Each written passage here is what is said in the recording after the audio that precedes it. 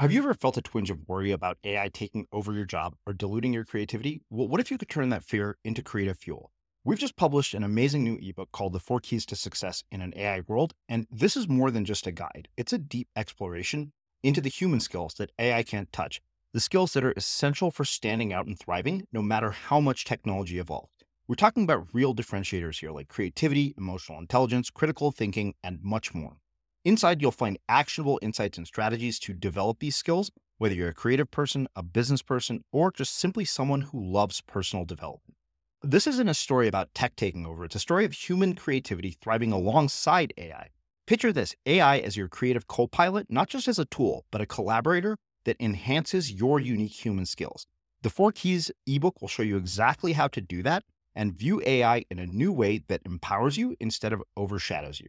Transform your creative potential today. Head over to unmistakablecreative.com/4keys. Use the number 4, KEYS. That's unmistakablecreative.com/4keys and download your free copy. They were born in a way that they are just going to win no matter what.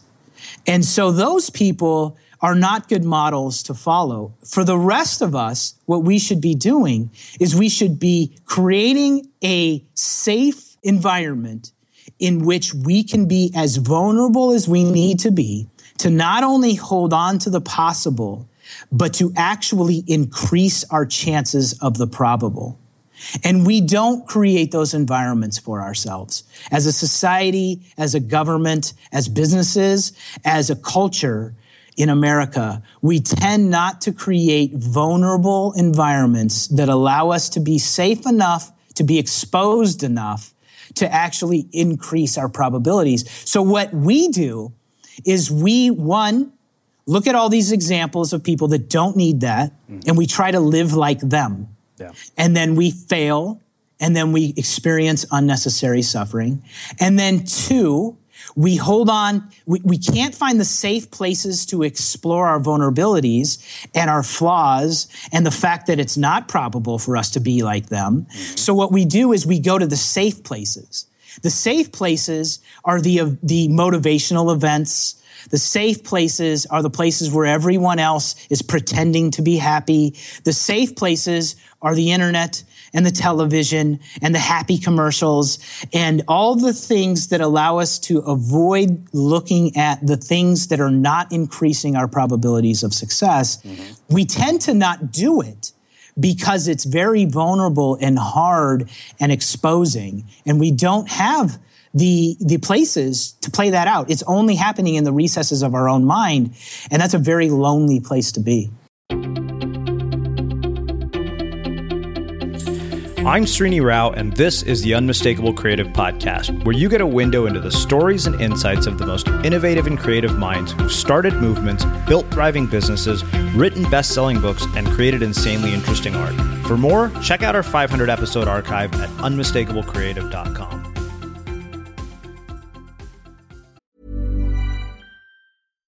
Here's a cool fact. A crocodile can't stick out its tongue. Another cool fact, you can get short-term health insurance for a month or just under a year in some states.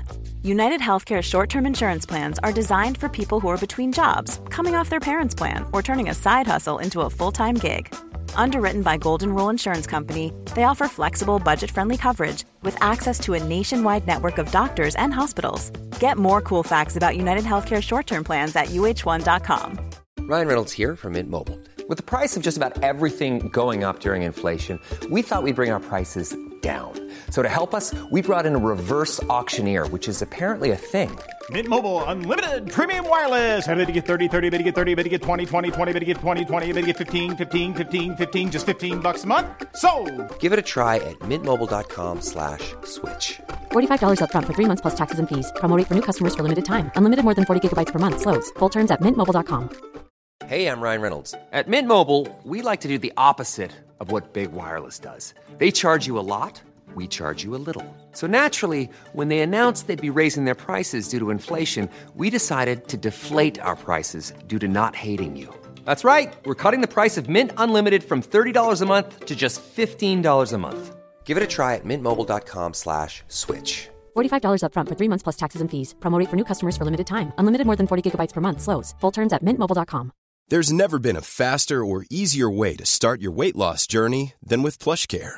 PlushCare accepts most insurance plans and gives you online access to board-certified physicians who can prescribe FDA-approved weight loss medications like Wegovy and Zepbound for those who qualify.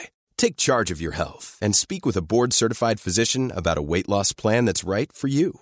Get started today at plushcare.com/weight loss. That's plushcare.com/weight loss. plushcare.com/weight loss. Hiring for your small business? If you're not looking for professionals on LinkedIn, you're looking in the wrong place. That's like looking for your car keys in a fish tank. LinkedIn helps you hire professionals you can't find anywhere else, even those who aren't actively searching for a new job but might be open to the perfect role. In a given month, over 70% of LinkedIn users don't even visit other leading job sites. So start looking in the right place. With LinkedIn, you can hire professionals like a professional. Post your free job on linkedin.com/spoken today. Ready to start talking to your kids about financial literacy? Meet Greenlight, the debit card and money app that teaches kids and teens how to earn, save, spend wisely, and invest with your guardrails in place. Parents can send instant money transfers, automate allowance, and more. Plus, keep an eye on spending with real-time notifications. Join more than 6 million parents and kids building healthy financial habits together on Greenlight. Get your first month free at greenlight.com/ACAST. That's greenlight.com/ACAST. In this special two-part episode, Greg Hartle, a mentor and friend who played an instrumental role in the development of Unmistakable Creative, returns to the show for one of the year's most riveting and thought-provoking conversations about how to live well and die well. This episode is filled with so much wisdom. It's like a course in entrepreneurship, creative confidence, and living an impactful life, all in one podcast. Chances are you'll want to revisit it again and again. So let's get to the show. Greg, welcome to the Unmistakable Creative. Thanks so much for taking the time to join us. Yeah, thanks for having me back on. I got to say, I'm a little nervous. It's been a while. Well, it's kind of weird even to have to introduce you to the audience because you've played such a formative role in the development of Unmistakable Creative. The name Unmistakable Creative was actually your idea, and I mean you've been here as a mentor, a partner, an advisor for such a long time, and a friend before that. We met early on, via Twitter when your $10 on a laptop project started. But, as I've gotten to know you over the years, I knew there's so much more to your story than what, people have seen through your avatar on the internet and through this one project. I think we've only seen one dimension of who you are and what you're up to, at least as far as the public is concerned. And so this time, really what I wanted to do is a much deeper dive into, your entire story and your entire experience and everything that has led up to where you're at today. So, for people who have no idea who you are, because we do have a lot of new listeners, that have become listeners of the show in the last year. Can you tell us kind of a bit about yourself, your background, your story, and how that has led you to everything that you're up to now? Boy, that's a deep question, and a lot to explore there. But I would start by, first of all, one of the things that has always plagued me is I don't particularly like definitions of a human being. I don't particularly like labels and putting in a box because I think human beings are complicated. They're beautiful. They're worth exploring in so many unique ways than their titles. So, but obviously, to live in a capitalist society and to have marketplaces and an exchange of value, we often need to do that through titles and other things of that nature. So, right off the bat, it's a hard question. It's always been a hard question. In fact, you texted me a couple of weeks ago asking me what are you called or what do you refer to yourself as? And I said, I don't know. And I really don't. In fact, if you go to greghartle.com, you'll read an entire, long essay on me basically saying in one way or another, don't label me and I can't define myself. So that's always a tough question. But if you look at the practicality, there are some very clear labels and things that make up my life. I've been a long time entrepreneur, started my first business when I was 22, got into business when I was 19. Being 37 now, you can do the math. It's been a long time since I've been in this game. And, I've built multiple very successful tech companies, software companies. I've experimented in several other arenas manufacturing, apparel, everything, service-based businesses, everything from cleaning companies to real estate development, building ski resorts and other things. So if anything, I'm an experimenter. I love experimenting. I love trying things. I love exploring myself, and I love exploring the world. But, a lot of people, of course, in the public world, now that we have social media and so forth, know me as from my $10 in a laptop project, where I traveled around the country visiting all 50 states. I started with only a $10 bill in my laptop and rebuilt my entire life after having donated everything I owned to see, after the economic collapse, what is really possible in America still? Is the American dream still alive? What's possible? Who's building it? How are they building it? And how are they surviving? And how are they thriving? The public knew me mostly from that because mostly everything else I do is behind the scenes, and that project required public attention. But even after that project ended, I'm still not much in the public now, but that has to do more with health-related issues than anything. It's been a complicated road because I've experimented with so many things. It's always hard to define or pick or choose any one thing to explain who I am. Okay, so I want to talk about the idea of labels, but what I want to do before we do that is actually look back long before your entrepreneurial journey started and look back at the formative experiences of your life, some of which I happen to be privy to, but I don't think our audience is. The ones that, growing up, childhood, all of those, the things that have influenced and shaped a lot of the decisions you've made and who you've become as a person. Yeah, if I had to define anything as purpose, which I'm not too keen on the idea that any of us know what our purpose here is. I think that's kind of a man-made fallacy, but let's just pretend that it's true.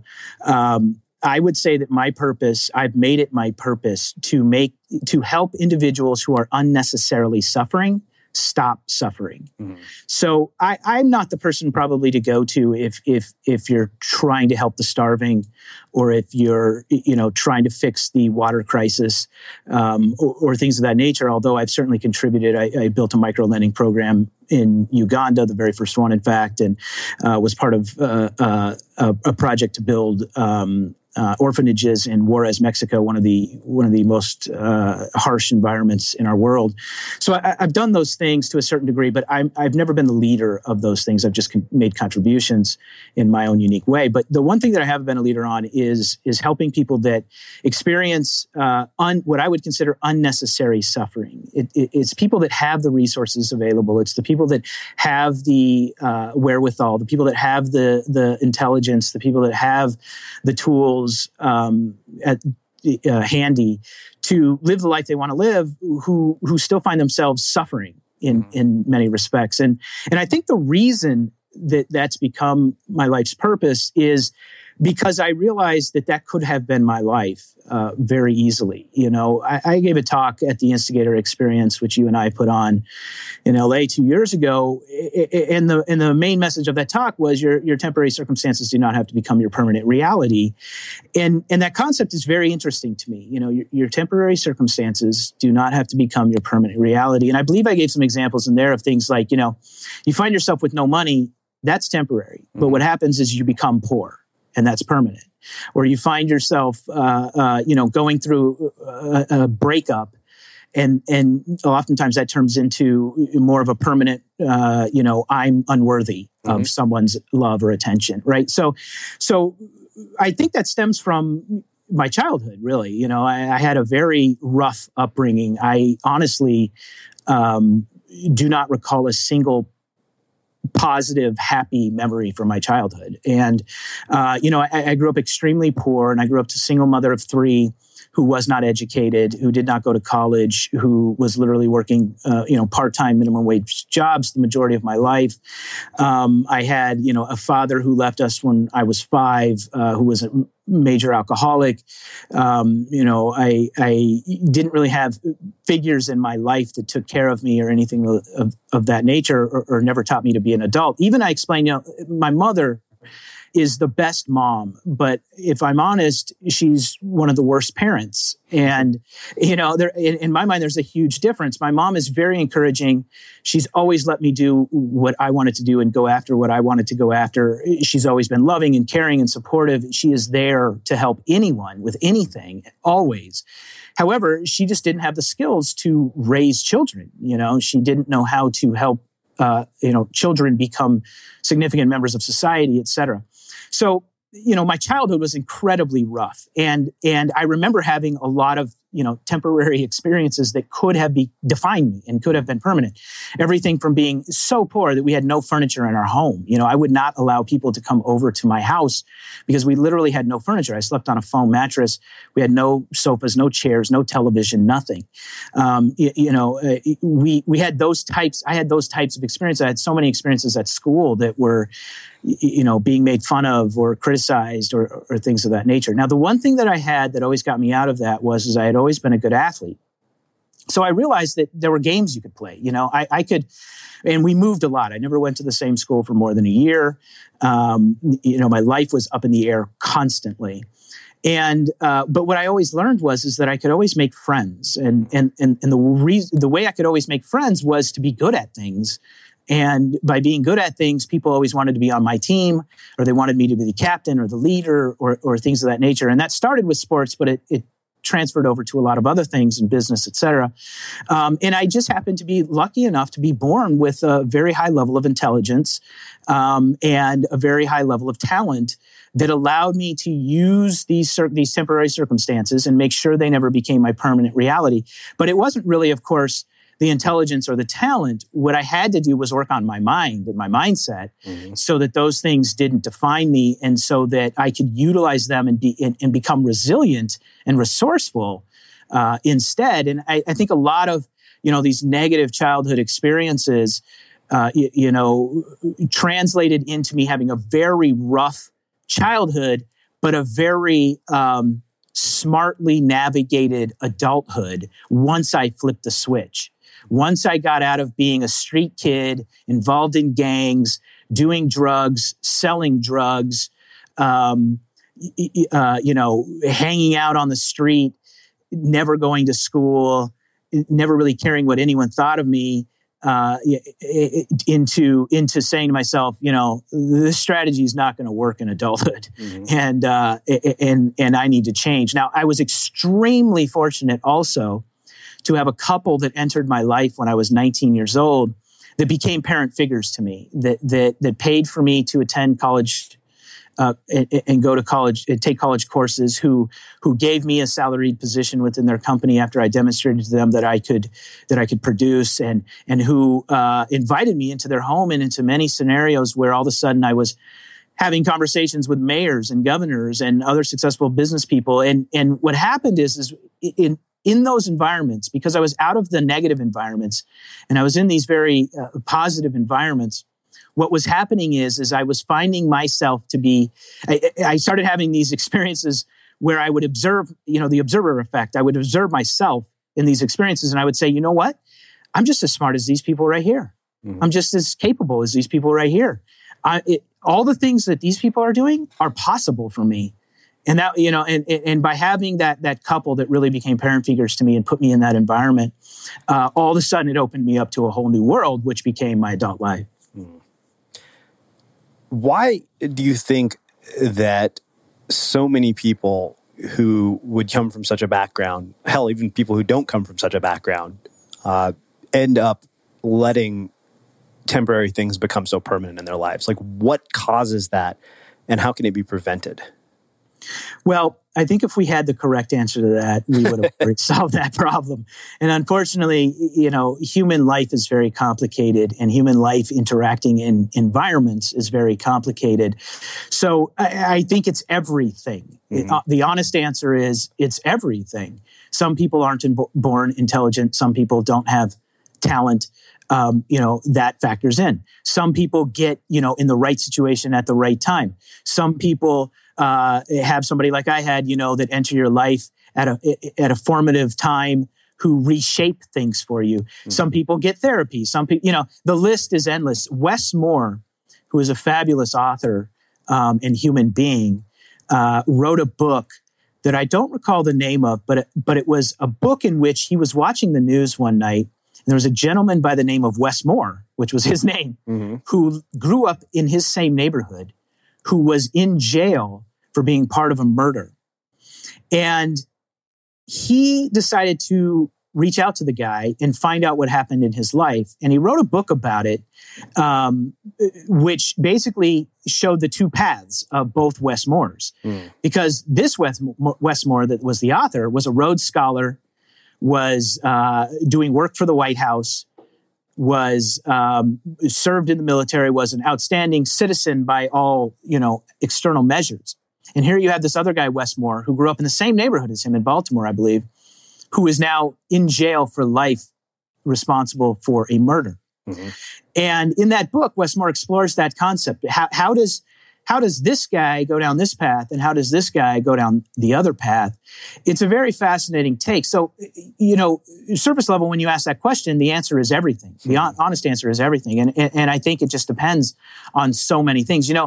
Another thing that I do regularly that most people don't know about is I am so attached to human suffering that when I see human suffering, I have to be involved and I have to go there. To the point where, after 9/11, I went to New York. After Hurricane Katrina, I went to New Orleans. Recently, after the shooting at the Baltimore church, I went to Baltimore. After Ferguson and Mike Brown's killing, I went to Ferguson. I don't really talk about these things because I don't go there to do anything in a formulaic or a formal manner. I'm not part of an organization. I'm not an activist. I'm just a human being. And I'm a human being that recognizes there are people in these situations that are unnecessarily suffering. And, in our country in particular, there has to be ways in which we can leverage the things that we have available to us to stop the unnecessary suffering.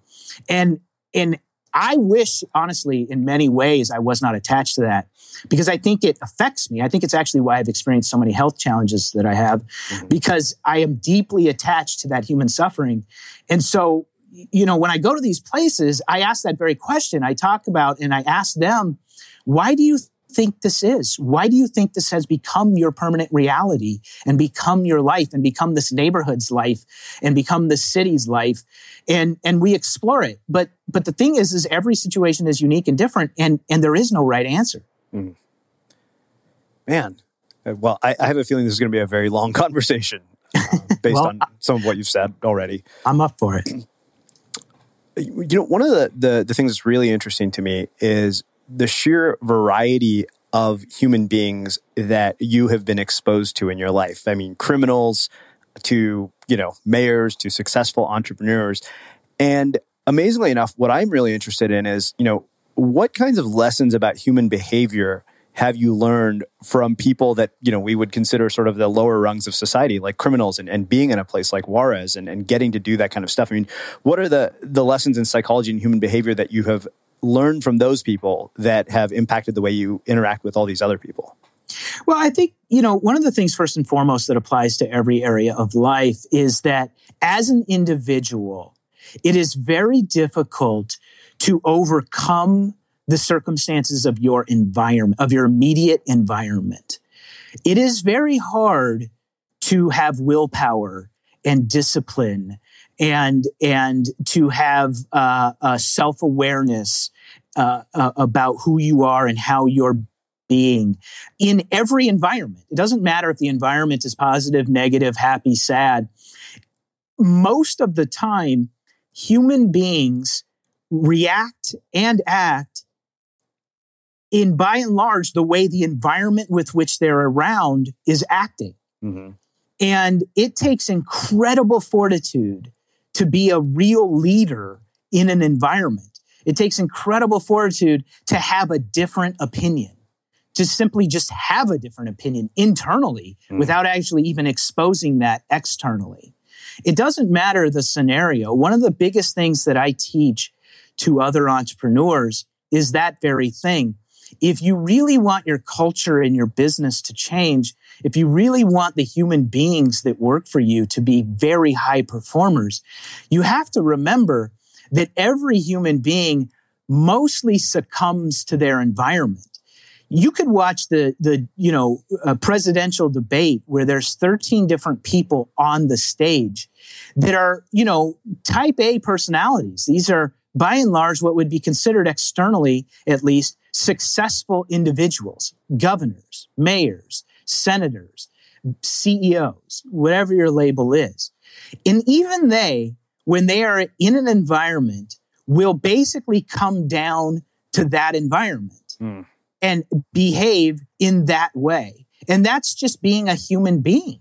And so to have the level of consciousness that is required to always be self-aware and to really be a true leader that has a strong personal opinion, whether it's an agreeable one or not, given that environment, is a very difficult thing to do. So when you ask the question, what can you learn, or what would you learn from, criminals or drug dealers or anyone of that nature, it's actually all the same. You learn the same things from CEOs and mayors and everyone else. What you learn is it's very difficult to be a unique human being. And when you decide to be one, you can actually rise above your environment. Very difficult, but you can do it. And when you do, you have to recognize that by and large, you will always be perceived as a threat. And it will become even harder the more you try to be a unique human being.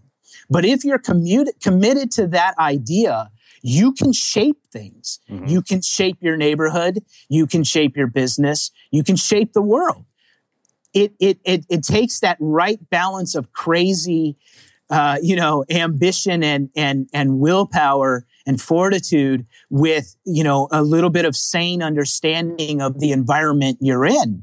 And it's a very delicate process to go through. If you're the lead gang member, you have to be careful, because on one hand, you have this balance of, hey, I'm in charge here. I'm the lead guy. On the other hand, everyone literally wants to stab you in the back. If you're the CEO, or if you're somebody that wants to put people on Mars, on one hand, that's really awesome. It's crazy that you have that ambition. On the other hand, you're an incredible threat to the status quo. And so you can learn the same thing from everyone, which is overcoming environments are incredibly difficult and require an incredible amount of strength internally, emotionally, physically, mentally. But when it's done, and when it's done well, balancing the crazy with the clear understanding of what you're currently battling, what the status quo is, you can shape your environments. You can shape your house. You can shape your home. You can shape your neighborhoods. You can shape your community. You can shape your businesses. You can shape anything. Many of us have those stubborn pounds that seem impossible to lose, no matter how good we eat or how hard we work out. My solution is PlushCare. PlushCare is a leading telehealth provider with doctors who are there for you day and night to partner with you in your weight loss journey. They can prescribe FDA-approved weight loss medications like Wegovy and Zepbound for those who qualify.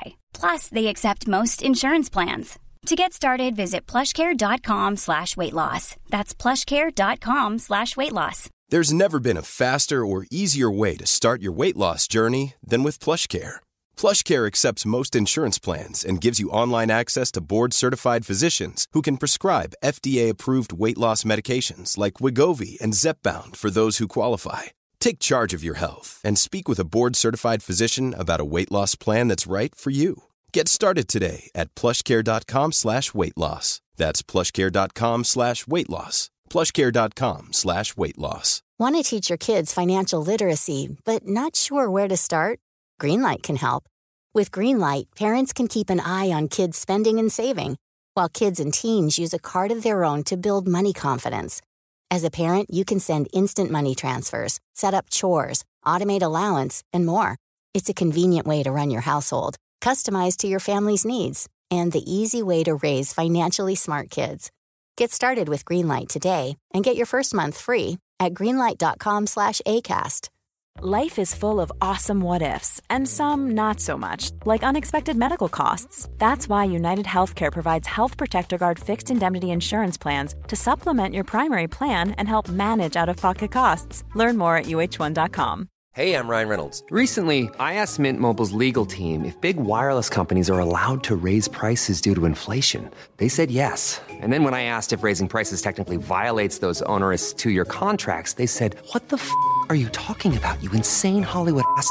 So to recap, we're cutting the price of Mint Unlimited from $30 a month to just $15 a month. Give it a try at mintmobile.com/switch. $45 up front for 3 months plus taxes and fees. Promo rate for new customers for limited time. Unlimited more than 40 gigabytes per month. Slows full terms at mintmobile.com.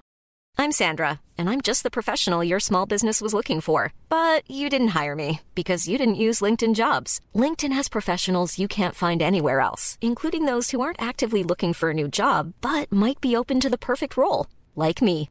In a given month, over 70% of LinkedIn users don't visit other leading job sites. So if you're not looking on LinkedIn, you'll miss out on great candidates like Sandra. Start hiring professionals like a professional. Post your free job on linkedin.com/spoken today.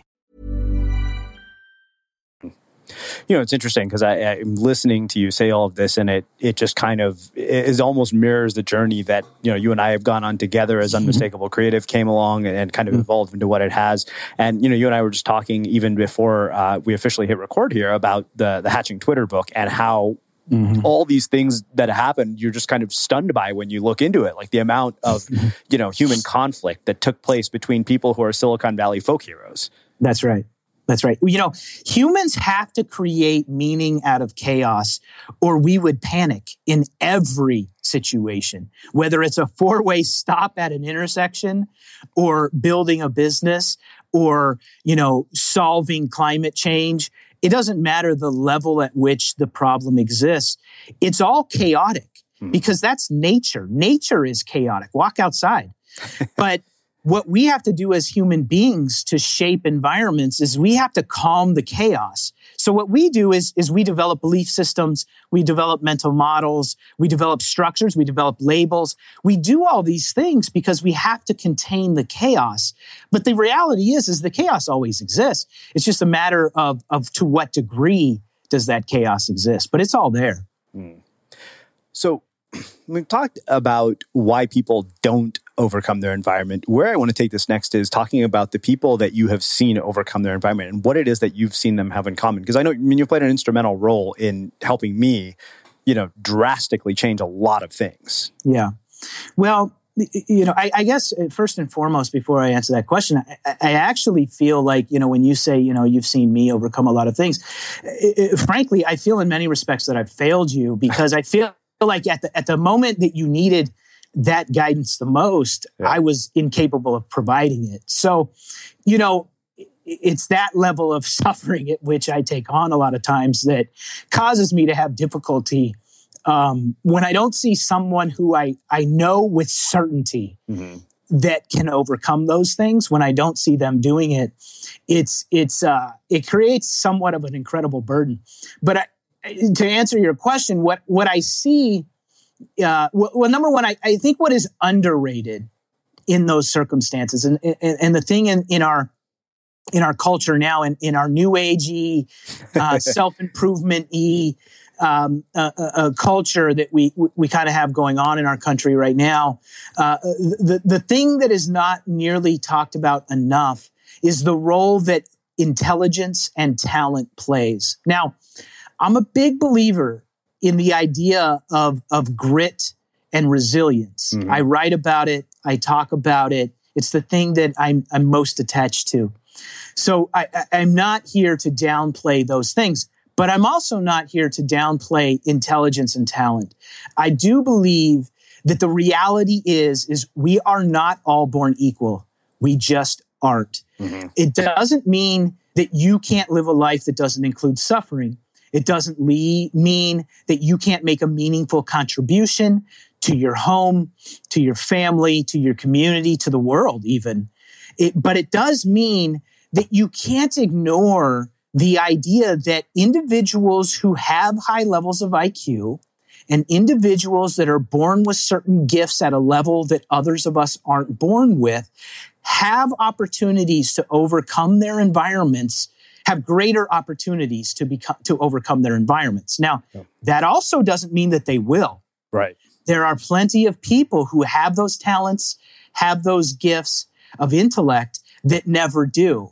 But if you're looking at the difference between what is possible, between what is versus what is probable, it is the probability goes up the higher your IQ and the more talented you are. So I just want to put that on the table because I hear conversation after conversation and book after book and interview after interview in this kind of new agey world that we live in, where that is just merely off the table. And in my mind, if it's not on the table, we're not being truthful with ourselves. Now, putting that aside, the things that make the ultimate difference are things such as self-awareness, the capacity to train yourself to know context, to understand who you are in the relation of this environment.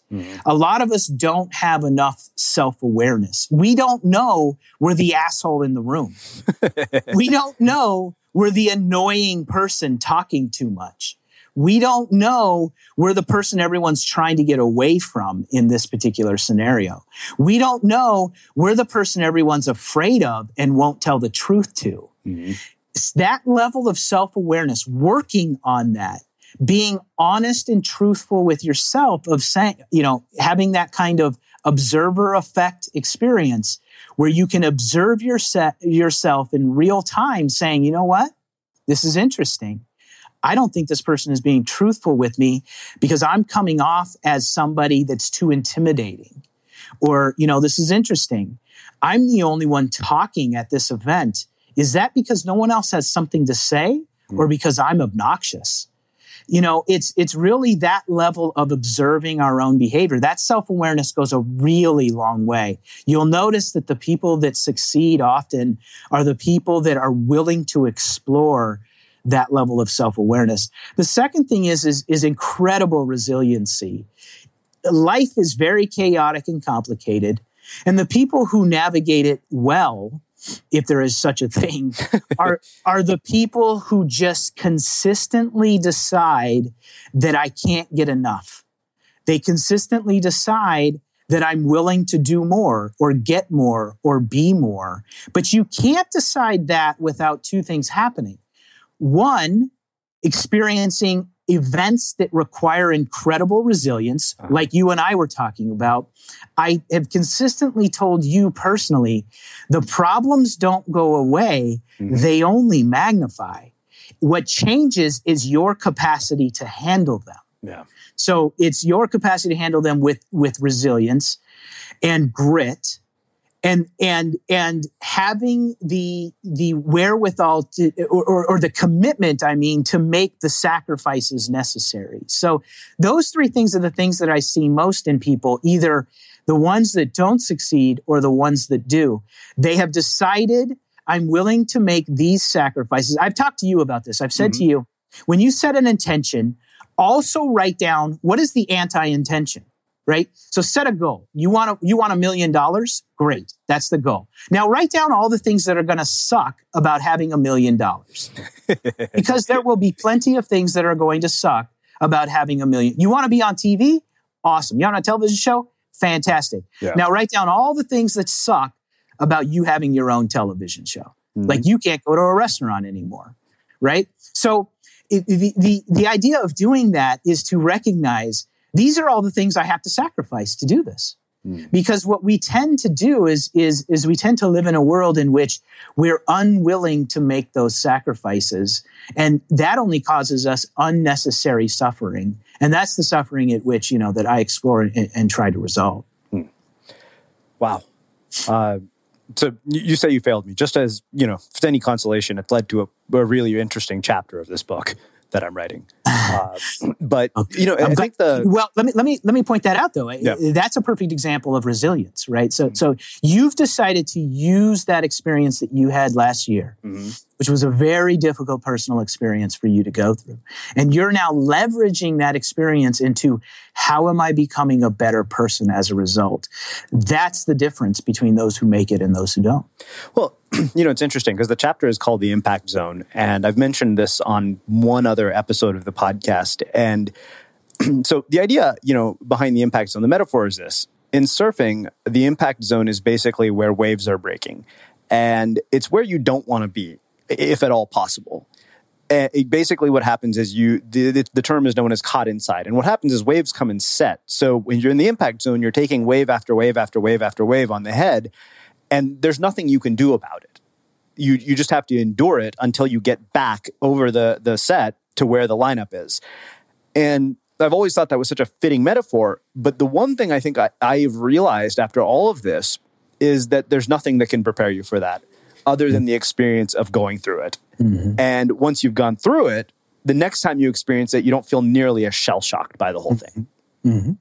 That's life in a nutshell right there, which is the idea or the concept that all you do is just become more aware and you respond rather than react. If you're committed to developing the power of response versus reaction, it changes everything, right? So we are the only species that has the capacity to pause between stimulus and response. Right? So every other species, whatever the stimulus is, they don't have the level of brain function typically to be able to think about their response first before they respond. They simply react. Humans do that too, unless and until we decide and commit that we are going to actually pause and learn and apply something differently this time. Otherwise, we'll just do the same stimulus, react as well. And that's exactly what you're describing here, is that you've taken the time to reflect on a horrible experience of your life. You've taken the time to say to myself, what did I learn? How could I do this better? What skills do I need to improve on to navigate this differently next time? You've done all the things you have to do, because the next time around, it'll happen again. And the next time around, you will, one, be aware it's happening now. And number two, you will pause, whether it's brief or long, and you will choose your response rather than simply just react. And that's powerful. And that's incredible to have that capacity, and should be valued highly. So it raises lots of questions about this period, just for personal reasons and because I think they're useful and interesting to talk about. Do you think that capacity to pause between stimulus and response can only be learned by not doing it properly, like going through it? I don't know. I don't have the research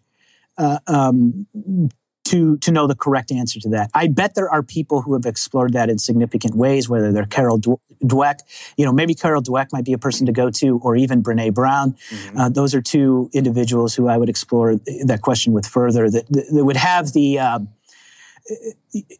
that would have the data to answer that question correctly. I don't know. I know, I'll tell you, for me personally, I used to not have the capacity to figure out how to pause and have that response without it just happening. I grew up that way. I never really learned of a better way. I'll tell you, for me personally, what has changed is meditation. So when I started meditating when I was 23 years old, I went 10 straight years having never missed a single day of meditation. I made the full commitment to myself that I would be willing to make whatever sacrifice necessary to never miss a single day of meditation. After I experimented with that for 30 days. I said, I'm not going to miss a day for 30 days. I started to see improvement in my life, both in my anger and in my reactionary nature and in my aggressiveness. It started to diminish. And so I said, okay, I'm not going to miss another 30 days. So I went 60 days. And then I said, I'm not going to miss another 30 days. And then I said, I'm not going to miss a year. And then that turned into 2 years, 3 years, 4 years, et cetera. So I got up to 10 straight years without missing a single day of meditation. It's the only thing in my entire life that I've ever done that much consistency with, other than maybe, watch House of Cards on Netflix. That might be the only other thing that I was committed to that deeply. But it changed my life. It in very real, fundamental ways, right? Like, it didn't change I didn't become spiritual. Right. I didn't become, a monk or anything of that nature. It literally changed, it literally rewired my brain. So what happened is I became less aggressive and less reactionary. I grew up having to survive in some very real ways. I was a street kid at the age of 6, where I was literally on the street making money at 6. In order to do that, I had to become very tough, and very aggressive and very, hey, I'm running this corner. I run this street. I run this neighborhood, type of attitude. And of course, that spilled over into my adult life in very inappropriate ways, because I was navigating environments in which I didn't need to be aggressive. I didn't need to always win. I didn't need to be the best. I didn't need to be observed as the best, et cetera, et cetera. I didn't, so that aggressiveness and that intense competitiveness actually started to harm me in new environments. It was actually a negative instead of a positive. And so through the meditation, it calmed a lot of that. It released a lot of that, where instead of just immediately becoming reactionary, I was developing the capacity for pause and thoughtfulness. Thoughtfulness in whom I'm interacting with, thoughtfulness in the environments I'm in, thoughtfulness in how I'm going to respond. Now, I still am an aggressive person by nature. I think it's just, built in. Yeah, I have some things to say about that. It's built in, competitiveness, aggressiveness. I mean, when I think about starting new businesses, I think about finding the biggest fish in the biggest pond and drowning him, right? Like, that's the first thing that comes to my head. Yeah. So I still have that competitive nature and aggressiveness, no doubt. But it's subdued in a lot of ways. I'm much more thoughtful, much more responsive instead of reactionary. So if you're asking me personally, that's the way I've dealt with it. I don't know if that works for everyone. I don't have any data, but that has certainly worked for me. Okay. Lots of stuff to say about the competitiveness and aggressiveness, and we'll get to that in just a second, because there's one other question I have about this piece on resiliency. Two questions, actually. One is can this be learned? And then, as somebody who cracked in a moment of challenge, why do you think certain people crack? Like what? I mean, I obviously have figured out how to bounce back, but I'm just curious, like what causes people to crack? I don't know the technical psychology behind that, so I'm apprehensive about giving you the exact answer, right? So when I give you these answers, I give you these answers based on my personal experiences, and I think that's important to note because I'm not a psychologist. I don't have a PhD. This is just Greg's street knowledge of years and years and years of dealing with this stuff. And not just dealing with it, but actually, I write about it. I research it a lot. I explore it in very deep ways. So I do believe I have strong opinions on this for valid reasons, but I'm hesitant to give you direct answers because I don't know, the science behind it. Or I should say I'm not, educated in that way to actually tell you. However, what I would say to that is the things that I've observed, and in particular, even with you, is that some people have built up that resiliency much stronger than others, and frankly, I think in your cases you've been coddled in a lot of ways over your lifetime. So having known you very personally and know your parents and know your upbringing and all those things, what happens is that when your worldview is shattered and your belief system is completely upended. That it should not be. The expectation should not be that you should handle that well. Right. You shouldn't handle that well. If you did, you're a sociopath. Quite frankly, like in literal terms, it's likely that you have those wires in your brain turned off, and you are literally likely a sociopath. So the fact that you didn't handle that experience well is not at all a problem. It's the norm, the expectation. Now, what happens over the course of your lifetime, of course, is when your worldview is rattled and your belief system shaken, and you become fragile. It's the resiliency. It's getting through that with resiliency and grit. Mm-hmm. What happens is you build layers of an onion, if you will, that give you the capacity to handle that much differently the next time around. So it kind of goes back to the what does not kill you makes you stronger type of mentality.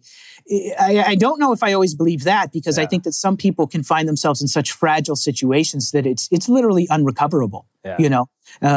Some people have a spouse die or a child experience a traumatic illness or whatever it might be, right? That rattles them so deep that they become so fragile that they just can't overcome it.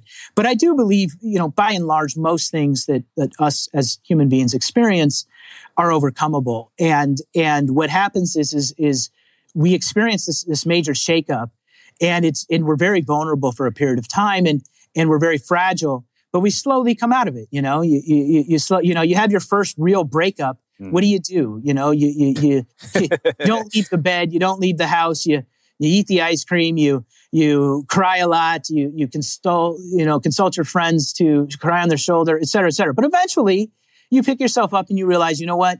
I got to get the abs back. I got to start reading again.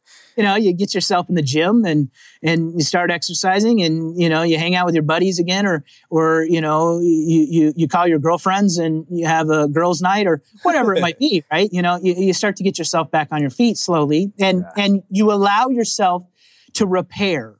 And then you start being vulnerable again, and you start putting yourself out there. But that happens with a significant amount of resilience, and that's definitely learned. That some people are born with different levels, but it's definitely learned. It's a learned behavior and mindset. Yeah.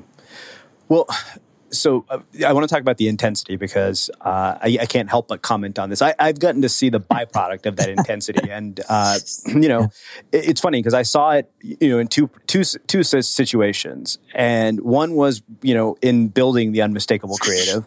Brad, who can attest to this, will absolutely say that this is true, and anybody who worked on it can say that. Mars Dorian as well, and then of course on the Instigator experience, and the way. It's funny because that process has really kind of been fundamental to how we do everything. The question, I always say, I'm going to regret the day I came up, with the idea of Unmistakable, because literally, even, the woman who's coaching me through writing this book, every question says, how does this relate to being unmistakable? Anytime I start to meander with the book. Mm-hmm. And the way I describe this, is that you will hate the process, but you will love the result. And, that sort of mindset has infused every single thing that we still do to this day. I mean, even this whole Pancake series, The Compass, which was a collection of essays that we did and gave away for free. I mean, I must have, made our layout and design person do 100 iterations of it. And we were making changes the last day. And a lot of that came from you. Yeah. It's funny you say that, because in some ways I'm just built that way. In other ways, I do that by design, because I believe in such a high level of excellence. I am so committed to such a high level of excellence in everything that I do that I'm a maniac. I mean, literally, like the truth is I am not a pleasant person to be around. I'm really just not, and I'm accepting of that, and I'm hopeful that the people that are close to me are accepting of that, because in order to be close to me, it's an experience, as you can attest to. Yeah. There's many times where you and I are together and I don't say a fucking word to you. I remember and it's that uncomfortable. One day. Yeah. And it's not pleasing. And but what's going on in my mind is so intense, and you're going to experience the positive outcomes of it if you just give me the time and space to produce it. Right. So, I recognize, my good friend Elizabeth, we were at dinner recently and we were with one of her best friends, and her best friend asked, in one word, how would you describe Greg? And her word was intense. And I think that's an accurate word. And intense doesn't mean mean or brutal or disrespectful. Intense means I feel everything at such a high level that it's intense to be around me. It's everything is going to be so masterful and so magnificent and so amazing and so phenomenal and so excellent. It's intense. It's really, really intense.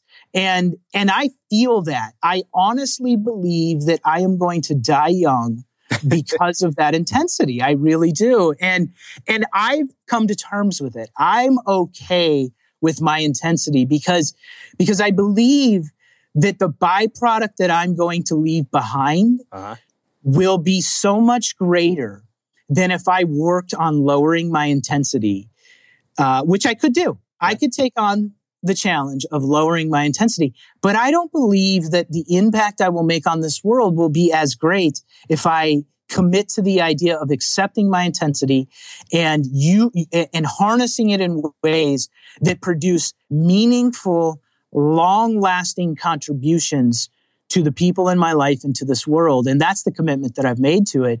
And you've seen that up front where I am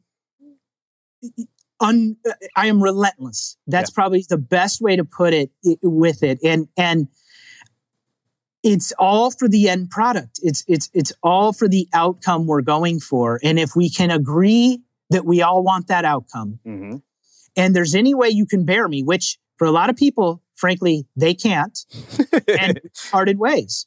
You know, and that's okay. And many people even that I've remained friends with, but I don't do work with, or, you know, we're friends, but we're not super close friends or whatever it might be. Right. Yeah. You know, it's that level, you know, what is the degree of intensity we're going to endure? Yeah. But I'm committed to that. I think it's an accurate representation that I'm an intense person, and we have to arrive at a place, if we're in a relationship together, whatever level of relationship, that we're okay with it, that we're going to be okay with it. And that's not an easy thing to do. No, it's not. And like you said, I've experienced it firsthand. And it's interesting because with Brian, I get the same commitment to excellence without the intensity. And it's a really interesting contrast to see the two of you. Right. But, you know, I mean, we still, you know, we look at everything we do through that lens of unmistakable. You know, the commitment that we've made to put out a quality product week after week. It's like, you know, we'll look at something and our filter has been, okay, if we don't feel it, nobody will. And I remember one moment very specifically, and you might remember this. We walk into the venue at the Instigator Experience, and the chairs have black seats with black cushions. And I'm like, fuck, here we go. It was like, and I look at you and you're like, I said, and I remember, I didn't want to tell you because I didn't feel like having a 3-hour conversation about cushion covers. I'm like, really, honestly, I'm like, what did I want? White. And I remember thinking, I'm like, you know, because I knew that if I waited until that moment, you wouldn't be able to do anything about it.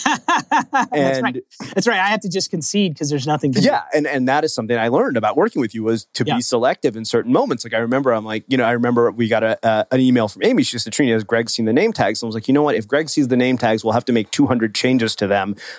They're good. Trust me. They're up to his standard. That's right. And they were. And you know, what was interesting is, you know, when I look at what we put together and I look at that event, and anybody who's there can describe this for you, I think we completely shattered the standards by which people were used to experiencing an event.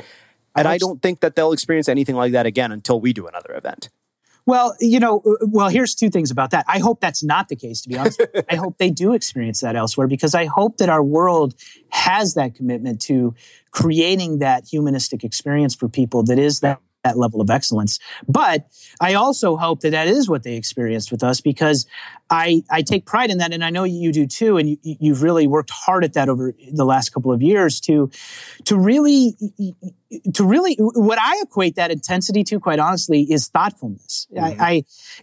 I think that people have difficulty interacting with me because I tend to think of everything at a level of human experience. So I'll give you a simple example that really, I think, is apropos to what you're describing. So I was at a local cafe the other day, and I ordered oatmeal, and I was sitting down eating my oatmeal. There was an older couple having a meal, and they ran out of coffee. And at this particular establishment, it's self-serve. So you go up to the coffee machine up front and you get a refill. A woman was walking around cleaning tables, and the older gentleman was there with his wife, and he said, I'm out of coffee. Is it possible to get a refill? And she said, yes, it's self-serve. It's up there at the front of the room. I can't, that's a difficult answer for me to accept. I listen to her and I think to myself, there is zero thoughtfulness. That answer you will give to every single human being that walks into this restaurant. Instead of having a human experience, you are having a robot experience. Mm-hmm. The answer is, we are self-serve. It's in the front of the room. That's not a thoughtful answer. In my world, the answer is, yes, sir. It's normally self-serve, but I can see that you guys are enjoying your meal. Let me get you a refill. And she can go and get that refill for him. So when I'm observing the world, that's the lens at which I'm observing it through. Mm-hmm. There is a deeper human connection that could have happened in that moment that in my world is a gravely lost opportunity. Mm-hmm. The human connection that woman could have had with that man would have been profound in their lives going forward. I really, truly believe that. A lot of people will think, who gives a shit? Just get the coffee. I believe that as humans, our brains are wired in a way that we get to have profound experiences all the time. So when I observe that experience, I'm actually in pain for both of them because I feel like they're not having a profound human experience.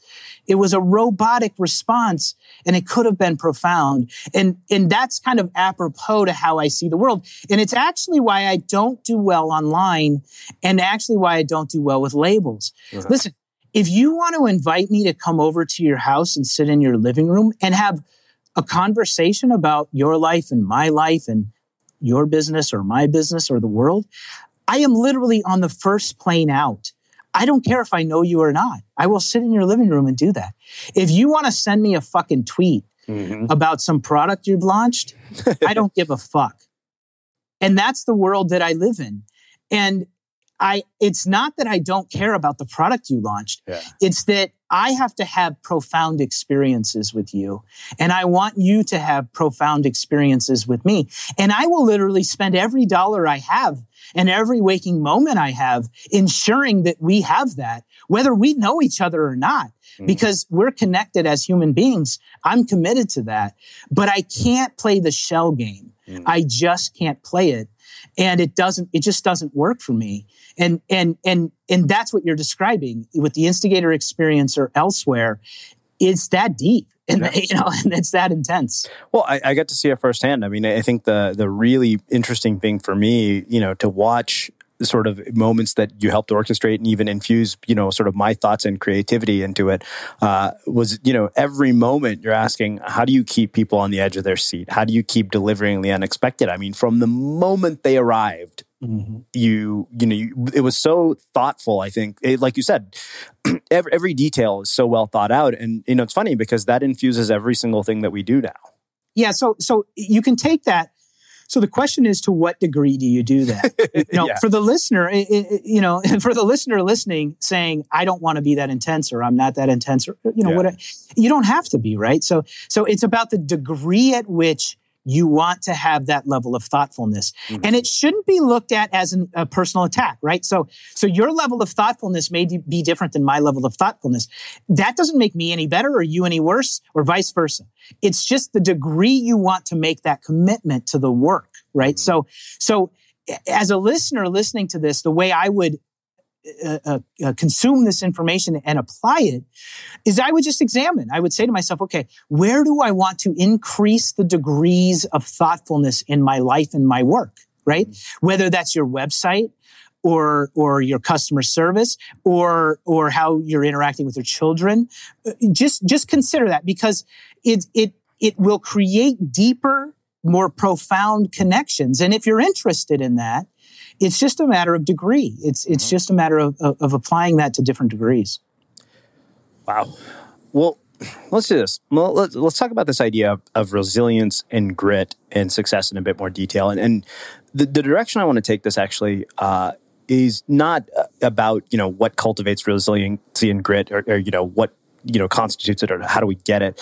But really, this came from, oddly enough, a conversation that's come full circle. Because I remember this was the night before the Instigator experience. It was the day before our setup. You and I were sitting around having dinner, and we were talking about the venture capitalist, Chris Sacca. And you said to me that, he had said that nobody thinks that their idea is not the best idea in the world.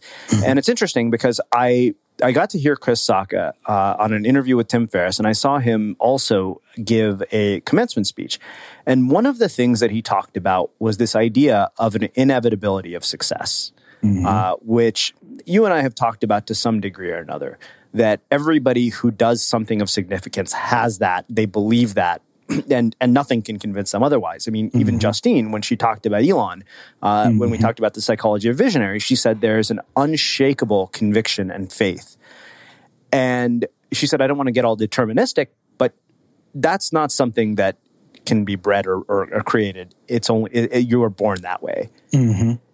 I believe her. Yeah, I do too. And so I am really curious, I want to hear what you have to say about all of this. Like this whole idea of an inevitability of success. Is the inevitability of success something that we can learn, or is it just something that some people inherently have? Yes. The answer to that is yes. And so, first of all, let me say this. I absolutely love Justine Musk. And if there's any way she's listening to this, I just want her to know that I highly value her thoughts and opinions on the world. I think she is phenomenal. And for the listeners who haven't listened, please go listen to the interviews that Srini has done with her. I'll be sure to link it up in the show notes. Yeah, please do. Because I really just think that, talk about thoughtfulness. Like she just has a level of thoughtfulness that I admire. So back to your question, your thought on this is, are you born with that, or is that something you can learn, that inevitableness of success? I think it's really interesting because I think it takes multiple shapes. So first of all, I agree with her in that there is a certain fraction of the population that is born with that. And they know it, and the rest of the world knows it. It's Tiger Woods when he's 3. Right. And Tiger Woods when he's 7. And Tiger Woods when he's 10 and 12 and 16 and 19 and 22. Every single time anyone talked to Tiger Woods, it was inevitable Tiger Woods was going to be Tiger Woods. That exists. That's very real, right? It's very real. It exists with people like Elon Musk. It exists with people like Mark Zuckerberg. It exists, with people like Mother Teresa or Oprah, right? They are born that way. They are going to be successful. And what happens, unfortunately, with them is that they are the role models. They are the role models of success. And I believe that's dangerous because while they are models of success, no doubt, they are not real models for the majority of society. And what happens is that our view of success gets distorted, number one. Number two, our views of how to achieve success get distorted. And number three, the ways in which we tell their stories, by and large, do not include the inherent abilities that they have, right? Michael Phelps wins 8 gold medals in a single Olympics. Why? Because he was born Michael Phelps. Now, is that the only reason why? No.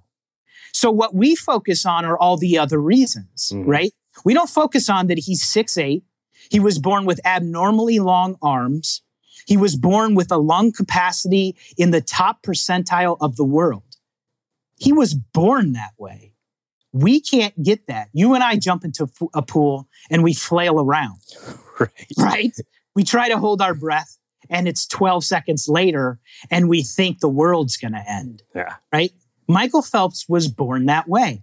But that's not a great story. That's not a 30-minute expose leading up to Michael Phelps' gold medal winning race. That's not the cover of Wheaties or the cover of Time magazine or Sports Illustrated. It's not going to say Michael Phelps won 8 gold medals. Born that way. That's boring. Yeah. That's not hopeful. That's not helpful to the rest of us, right? So what we do is we paint pictures and we tell stories about all the other things Michael Phelps did, which are very legitimate and completely valid, right? Michael Phelps ate 4,000 calories in a single meal. He consumed 10,000 calories a day.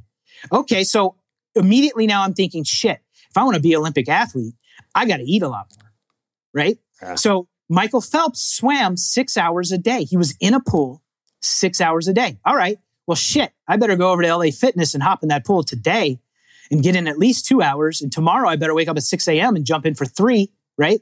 So what happens is we tell the rest of the story, but we leave out the talent. Or we leave out the intelligence. And when we leave out the talent and intelligence, we tell a hopeful story, an inspiring story, a story in which you and I get to hold on to as possibility. But once again, we mistake possibility with probability. Is it possible that you or I could win a gold medal for something? It's possible. Curling. That's right. We're both human beings. I don't know. I could probably do that trampoline thing they do. Maybe you and I could do the luge. Yeah, I'm not exactly. sure. Right? We might be able to find something. We might be able to conjure up enough money to commit to it. We might throw away every other thing in our lives and dedicate the next 6 years to it, et cetera, right? We could do all the other things that Michael Phelps did. Yep. And we might win a gold medal. Or we can at least compete in the Olympics, right? Make the Olympic team. That would be considered a massive success if you and I made an Olympic team, yeah. Right? So that's very possible. Very possible. Is it probable? No. No, it's not probable. But here in America, and in particular in the new agey, self-helpy world that we live in, we hang on to the possible. Should we hang on to the possible? Absolutely. We should hang on to the possible because it's the possible which brings innovation. It's the possible that tells us the future includes self-driving cars. It's the possible that tells us someday we will have cured diabetes. It's the possible that helps us understand that our family members that are dying of cancer will not die in vain for fighting the battle. It's the possible that tells us life is worth living just from the beginning. But if possible isn't tempered with probable, if we don't do certain things that help us increase the probability of our success in certain areas, all we're doing is hanging on to the possible, which means all we're doing is hanging on to hope. And if all we're doing hanging on to hope, it is likely that we will unnecessarily suffer. That's actually what happens when we live in a world that is only grabbing on to possibility and hope. What happens is we suffer when we don't increase the probability of improvement. So it takes all forms. When the candidate running for the president of the United States runs on the platform of hope and change, but can't actually physically manifest real world changes that increase the probability that someone will no longer be on food stamps, it actually increases their pain. It actually increases their suffering. And that goes for us as individuals and every other piece of life. That if we only read the blogs that are inspiring, right, and we only interact with the people on the internet in hopeful ways, and we aren't truthful and honest about our current circumstances and the uphill battle that it's really going to take, if we don't talk about the sacrifices that are necessary on the flip side of success, if we aren't willing to accept the anti-intention for getting the intention, we will only unnecessarily suffer. And that's what I see everywhere. And that's the difference between the people that are determined, that are born with this inevitable success and the people that are trying to develop it. The people that are born that way, they don't need all the other stuff. They don't read the books or the blogs, or they don't need the emotional support. They don't need the inspiring information or the 30-minute read up or expose up to the race. They don't need that stuff to hang on. They were born in a way that they are just going to win no matter what. And so those people are not good models to follow. For the rest of us, what we should be doing is we should be creating a safe environment in which we can be as vulnerable as we need to be to not only hold on to the possible, but to actually increase our chances of the probable.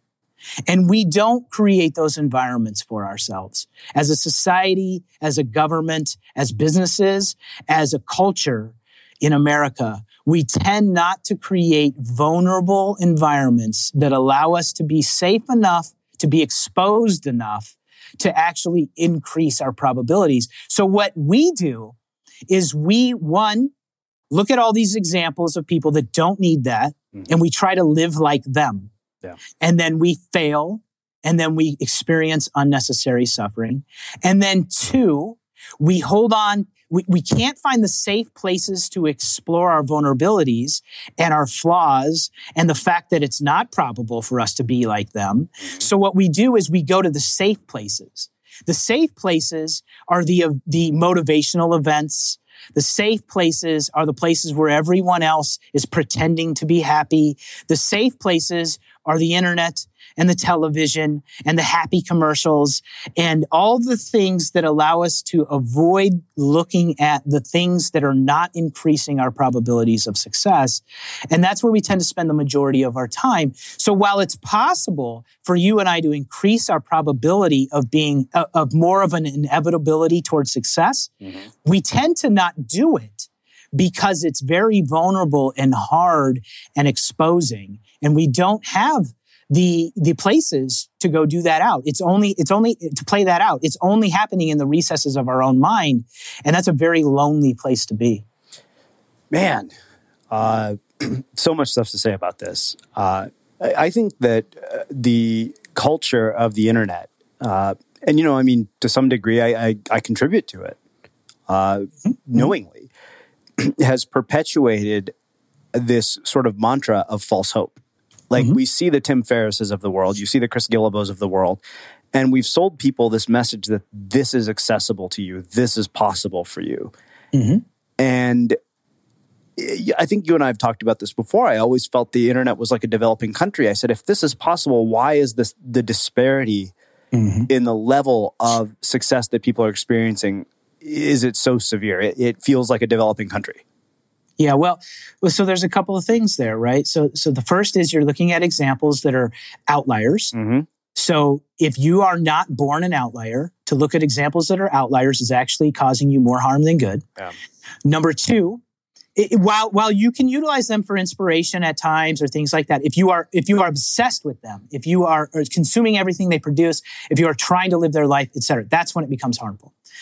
Number two, it's inevitable that because we are not born equal, that the world will forever work in unequal balances. So your idea of it feels more like a developing country, actually, I don't know if that's an accurate analogy, because the real analogy is the internet is a lot like America, right? There's 1% and there's everybody else. Yeah, that's right. True. And the way that is because it's an open source platform. So in the internet, it's the wild, wild west. Just like in America, it's the wild, wild west, right? So you can create and manipulate the scenario to work in your favor if you're really intelligent, really smart, and really connected. So you know, somebody that's really intelligent, really smart, and really connected can paint a picture on the internet that says, I'm really smart, I'm really intelligent, I'm really talented, and I'm really connected. Therefore, pay attention to me.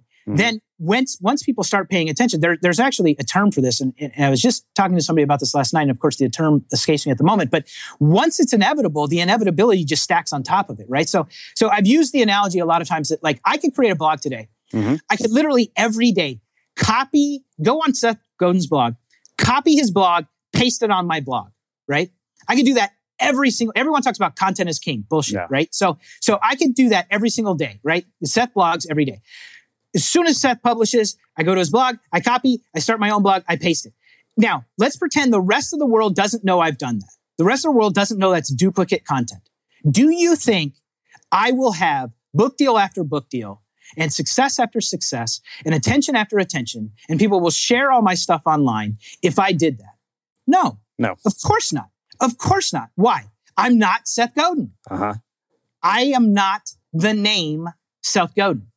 That's the difference. Yeah. So Seth Godin is Seth Godin, so therefore he becomes more of Seth Godin.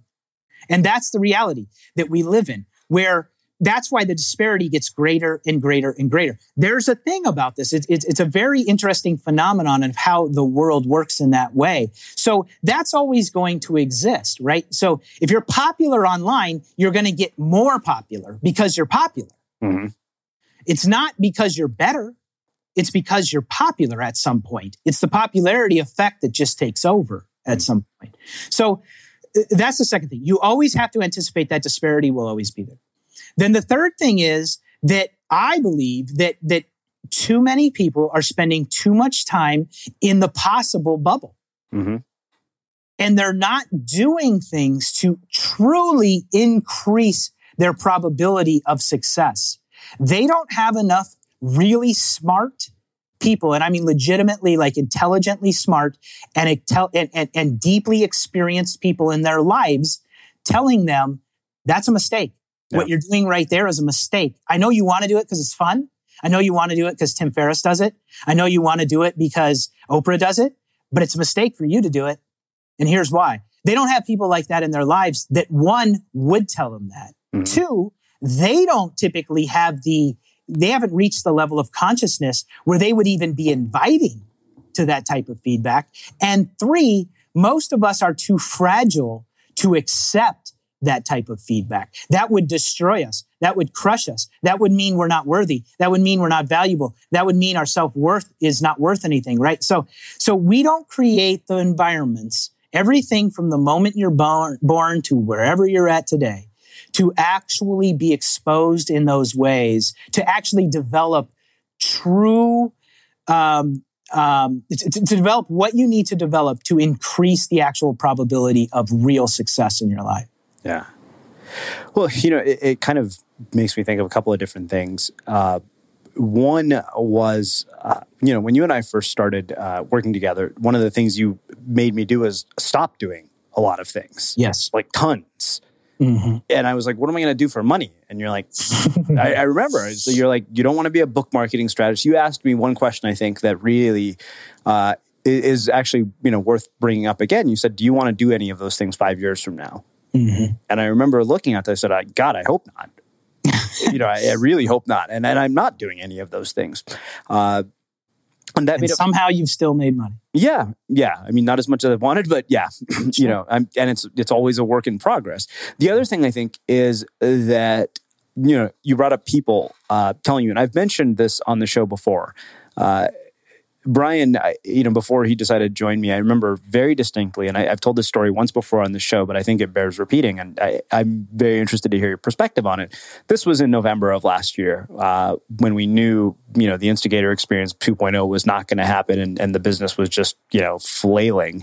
Mm-hmm. And I asked him what his biggest concerns were and what he thought were the challenges. He said, right now, Srini, you're the biggest liability in the entire business. Mm-hmm. That's a good business partner, by the way. Yeah.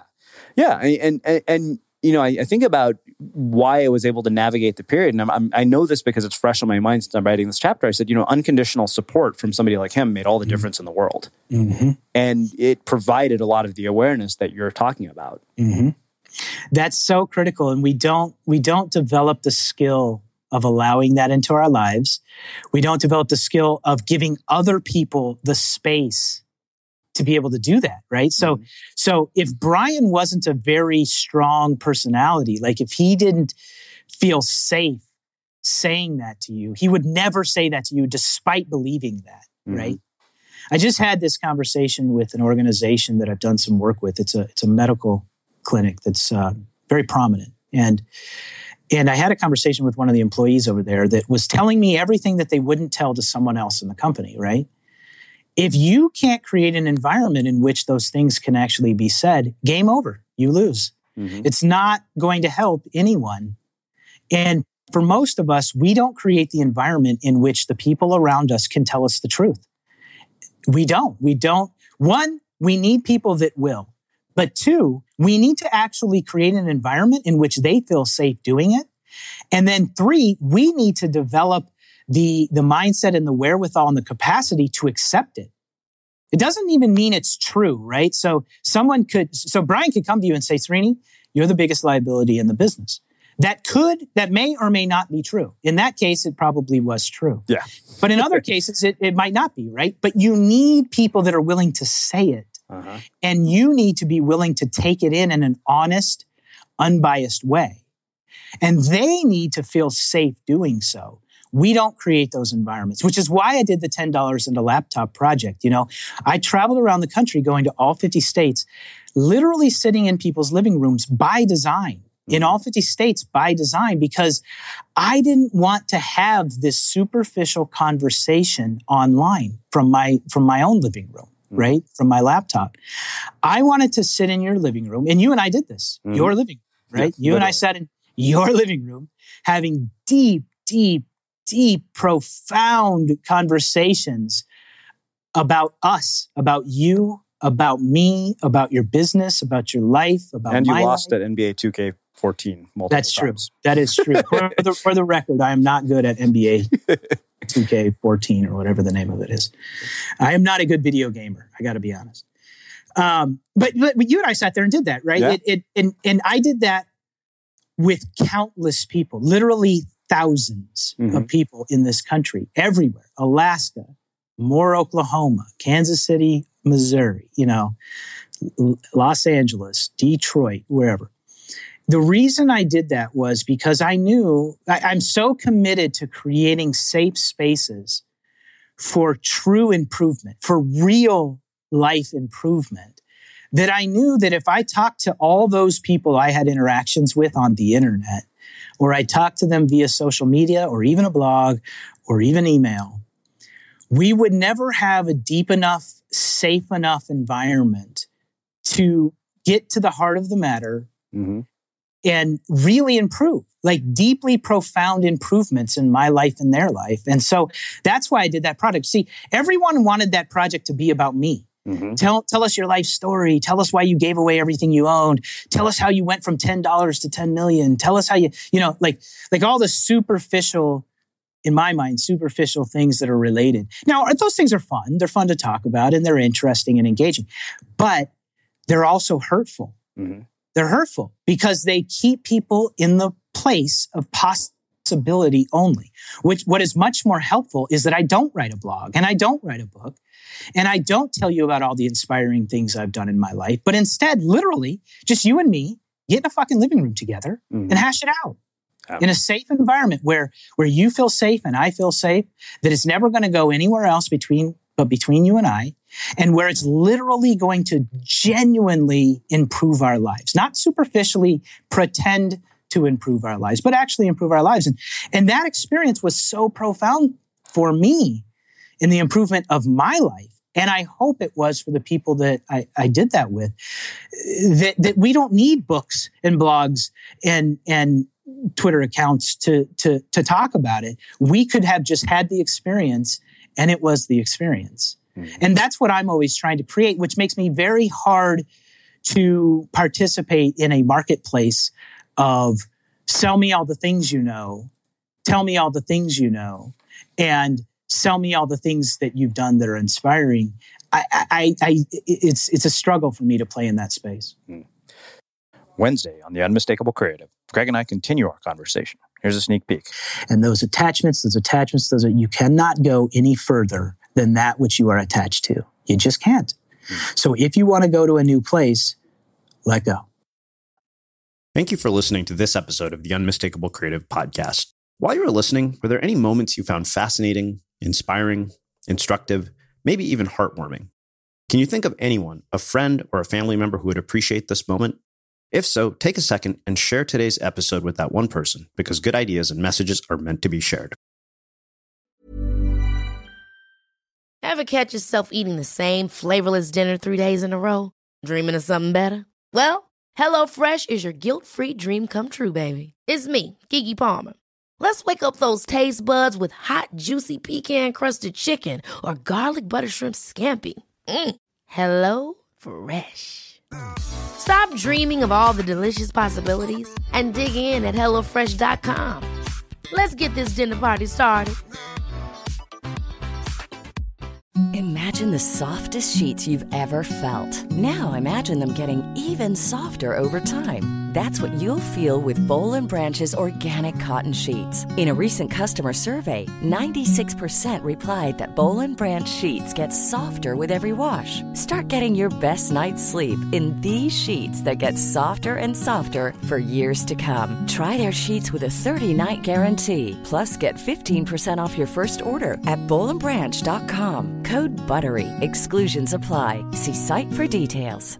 Hi, this is Paige from Giggly Squad, and I want to talk to you about Splash Refresher and my water intake. Okay, so you guys obviously know that I'm a hydrated girly, but sometimes when you drink that much water, it starts to just taste bland, and you're just like, I need something to spice it up. That's why I love Splash Refresher. It has 0 sugar, 0 calories, and it's a splash of sweetness. And they come in 5 different flavors. They're so good. Wild berry, acai grape, pineapple mango, lemon, and mandarin orange. My favorite is the wild berry because I just love a berry. So if you're like me and you're drinking water all day, then try Splash Refresher. It's going to absolutely change your water game, and it's good for you. Acast powers the world's best podcasts. Here's a show that we recommend.